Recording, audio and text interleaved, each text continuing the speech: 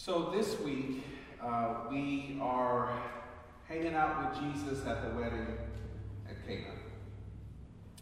And at this wedding, we find that Jesus performs his first miracle. And this first miracle is that he has turned the water into wine. And we look at this and we say, wow, this is an awesome miracle that Jesus has performed. And he's at a party and the good stuff at the party runs out. And so he's like, we got to keep the party going. That's typically the way the story has been told. But when we really look at this story, I don't want us to focus on the wine or just Jesus. Jesus said to the servants, fill the jars with water. And so they filled them to the brim. Then he told them, now draw some from them and take it to the head waiter. Jesus never touched the water and turned it to wine. What happened was Jesus asked other people to participate in creating the miracle. Given that this is Jesus' first miracle, we might want to ask ourselves, is this really the model of how miracles are supposed to work? We sit around and wait for, oh Lord, give me a touch. We sit around and wait for, oh, come down here and pray for me. When really what we ought to be asking ourselves is, God, how can I participate in creating a miracle in this particular situation? This miracle did not happen without the people doing their part. They had to participate in filling up the water and taking it to the head waiter, and then the miracle was complete. Now, in this sermon series of the 5 basic principles, we've been looking at basic, practical principles that we can implement in our life that are useful. The first one is that we said, God is all and everywhere. The next one leads us to, if God is all and everywhere, then God is also in us, that we also too possess a divine spark as being part of God. If that is the case, that we possess a divine spark, then we should also understand that how can we be anything other than creative? If God creates, then we too also create. Moving that water to go and draw it out and taking it to the head waiter is participating in creating the miracle that Jesus created. We think that creativity only belongs to those who are of the artist ilk, or the actors, or the folks on Broadway, or the people who are innovative, that create, new and interesting ideas. We label them as creatives. In Corinthians, verse 4, it said, there are different spiritual gifts, but the same Spirit. And there are different ministries and the same Lord, same God. And there are different activities, but the same God who produces all of them in everyone. Now we know that there are certain things, if we go back to the first sermon, that each of us are gifted in doing. That we have our own individual strengths. That based on the scripture, we have our own individual gifts. Different things that we are gifted at doing. Everybody can't preach. Everybody can't sing. I can match pitch, but I can't sing. Everybody can't do hair. Yanni can. Everybody can't whip up and create this merger and get it done and execute it well, but Cindy can. Everybody can't get out there and talk to people and try to counsel them and help them to lead a better life, but Cleve can.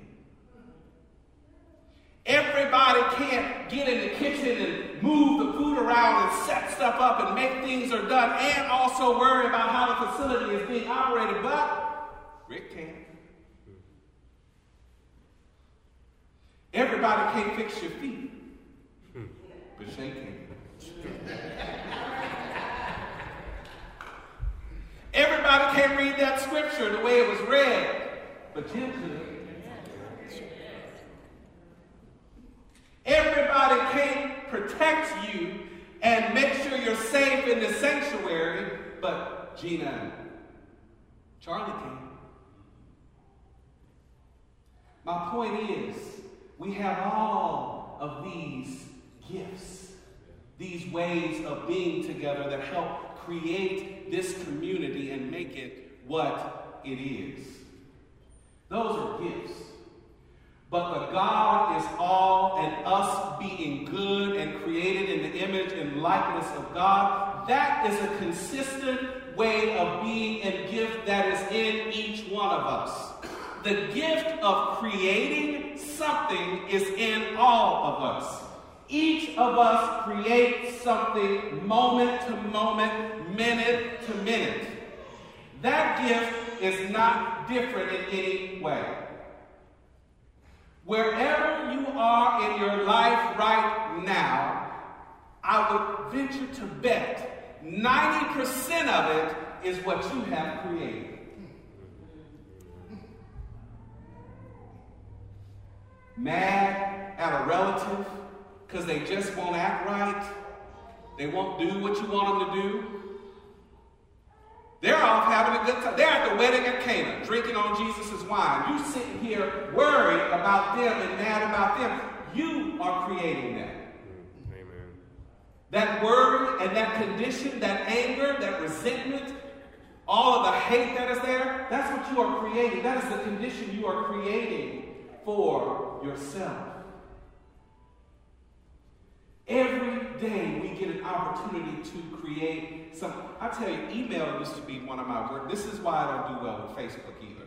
Email used to be one of my, when I worked at the Houston Food Bank, I was the manager of organizational culture for them. And so I was responsible for, pretty much I was the pastor of the organization. So I was responsible for making sure everybody, got along, and the culture was great. I was responsible, for doing trainings like don't assume ill intent, but assume that people have the best intention. But there was nothing like email that could just really get me all wound up and my wig just twisted in knots. I don't know if you have that situation. And you get that email and you read it and you're like, I know she didn't. And so I used to just fire something back. And of course, you can't just fire back. Based on what you assume, you gotta fire back and you gotta send something heavy back. You want them to know, I got your message, but I want to make sure my message is loud and clear. You came for me, I'm about to come for you. You wrote a sentence, I got a whole paragraph. I'm gonna spend an hour on this. I'm gonna get up, I'm gonna go to lunch, I'm gonna think about it some more, and I'm gonna come back and write another paragraph. I got something for you. Now, if you're like me, you probably don't really talk to anybody about it. You take 4 hours out of your day to stew on that email and write your response and go to lunch and eat up all that anger and put it in your body and come back and, let me rephrase that part. What are you creating? Then I learned a little trick. When I get the email, I would say, okay, what am I going to create here? What is this about? So they started calling me the drive-by king. You send me an email I think is crazy, I get up and I come to your desk and see you face to face. Because I want you to explain, and I just say, hey, I got your email, And I'm interested in, can you explain a little bit, tell me a little bit more about what you were saying. Because what I found out is nobody got up that day to ruffle my feathers. Nobody came in to irritate me and to make me mad. But I decided all those times to create 4 hours of total chaos in my life. Because I want to make sure I get my way in what I have. 4 hours of total chaos. So then I started saying, I'm just going to go and ask. I want to create a different situation than what I had been creating. And you know how it is. People, they talk mad cash money on Facebook and through email. And I'm not talking about David. David said, every time you talk about Facebook, everybody looks at me. I'm not just talking about David. I've seen some of y'all's posts as well, too. So I'm not just talking to that. But people say things through these electronic means, but when you get them face to face, they sing another song. They got another way they want to go about approaching things. And so the technology that has meant to create more closeness has in fact created more chaos. Because you can't read empathy through an email. You just can't. You can't read that through a Facebook post. And so I decided I want to create something different for myself. Talk to people. Go and see what they're saying. Go and see what they mean by what they have posted or what they've said or what they have emailed. Ellen Davenport says, we choose with our focus. We choose with our focus. If God, the Creator, as we have referred to her so many times, if God, the Creator, is also part of us, then God is continuing to create through us. Here's the thing. Remember I said that God is all and God just is and God just exists? That means you have an opportunity to use the good that you are to also to create some crazy. And God doesn't say, let me take this creative power back because they're about to do something bad. No. The power is there for you to create moment to moment and minute to minute. We go through life creating things unaware of what we are creating. Creating situations unaware of what repercussion that situation is going to have. It's a hard lesson to learn, and it sounds very easy. But if you don't like your life, the condition, or the situation that you are in, then change it. Amen.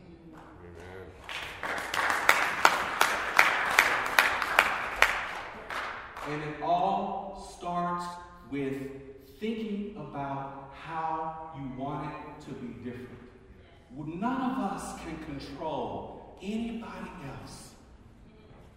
We can't control what is happening in the media. We can't control what happens with other relatives.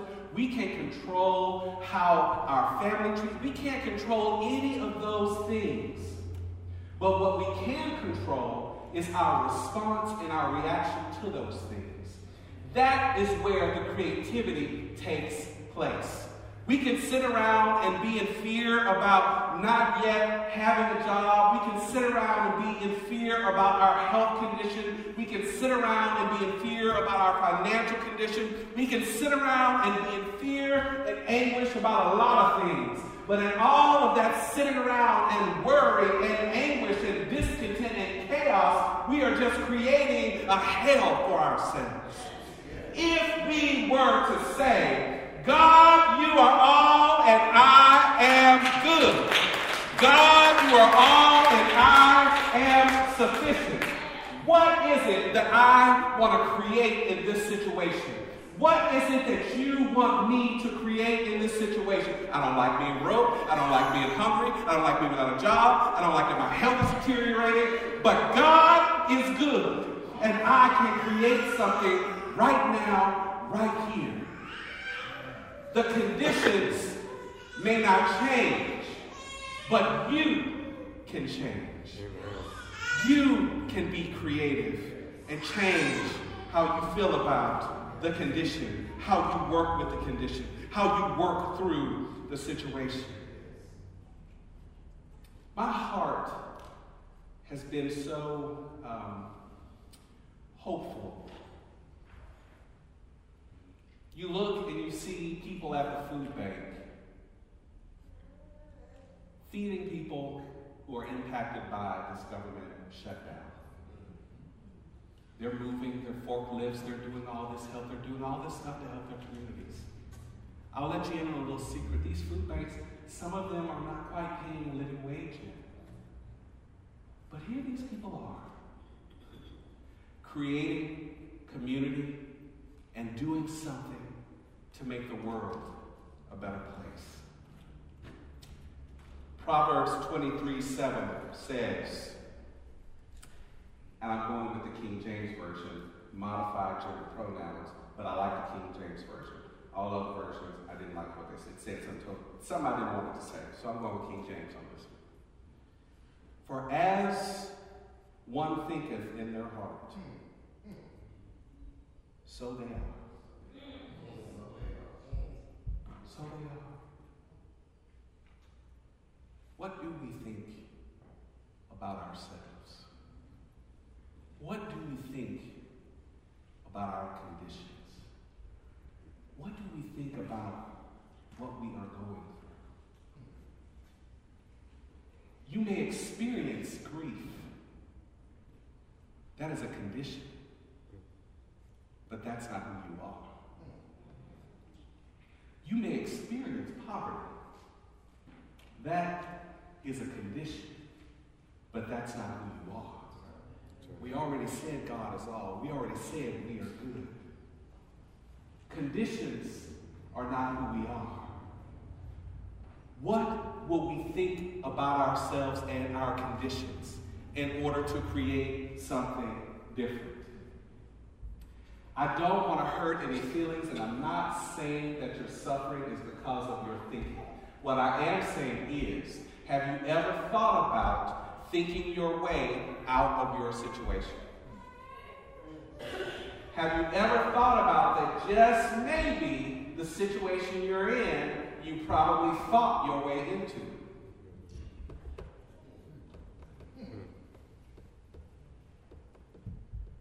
I look back on several situations where I can recall, I was fearful about X, and guess what happened? X happened. There's a lot of situations I can think back on like that. The first 6 months that I was the pastor of this church, I said to myself, Lord, am I just ever going to get my preaching voice right? It's just never going to happen. It's not going to work. I don't know what's going to happen. I'm looking at them and they're not looking at me and they're not saying nothing. And I would just get myself worked up in a tizzy. And one day, I walked up here with a manuscript and I said, you know what? This is what I have to say. Thus saith the Lord. And I let it go. I let it go, and it had an effect. Some people left as I feared, but more people came.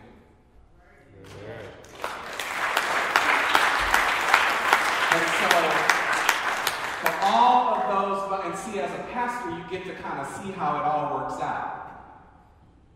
Right? I was sharing with someone at Michael's birthday party yesterday. I said, I spent so many months worried about this one and worried about that one and worried about this issue and worried about that issue. And as soon as I thought my way out of it, we began creating something different, and many of you who are here today came not even a week after I made that decision.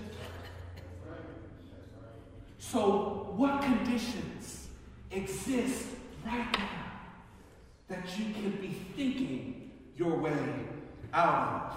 Proverbs 18:21 says, death and life are in the power of the tongue. It is not just what we say, it is the thing that we are talking to ourselves about and saying to ourselves every day of every moment. Whatever that narrative is, whatever that tape is that is playing in our minds, it is creating something out there. You have heard people say, law of attraction, law of the universe. You've probably also seen The Secret out there as well, too. And you probably say, this is a bunch of, baloney, and you really can't think your way, and maybe you can't do it. If you listen to anything I've said today, you may not have a lot of trust in all of it, and all of that kind of thinking may not be 100% true. But what we do know is that we create our life. And if you are not an active participant in creating your life, this is an invitation to do so. This is an invitation to say, I want to create a life that is meaningful and full and happy and good, because that is who I am. I'm not going to sit around and focus on all these negative conditions that I can do nothing about. I'm going to focus on creating the good life that I want.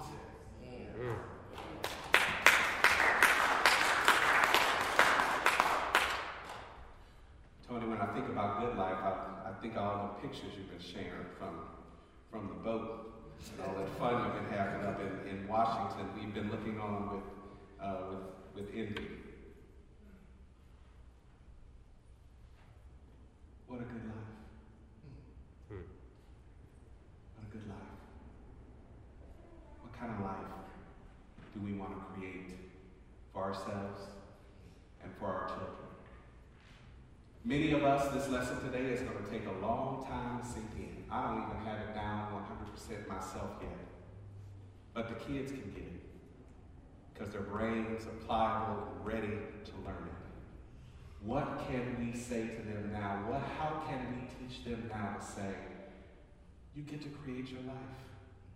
How do you want to create it? What do you want to dream up? What do you want to do? Where do you want to go? Don't come home mad because of the bullies. Create something different around them. Ryan Holiday says the obstacle is the way. A lot of us spend a lot of time focusing on the obstacle, staring at it, looking at it, creating philosophies and thoughts around it, instead of using it as the way to create something better and different. I've heard him say, what is it?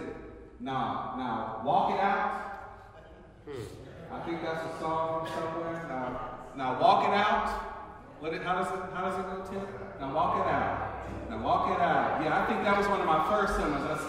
I said, now, we got to think about how we go walk it out. What I want to share with you today to close is to think it out. Is to start thinking it out. Whatever the condition is, think it out. Whatever the struggle is, think it out. Whatever is coming against you, think it out. Whatever it is you are seeking to create, think it out. And remind yourself, God is all. I am good. What do I want to create right here, right now?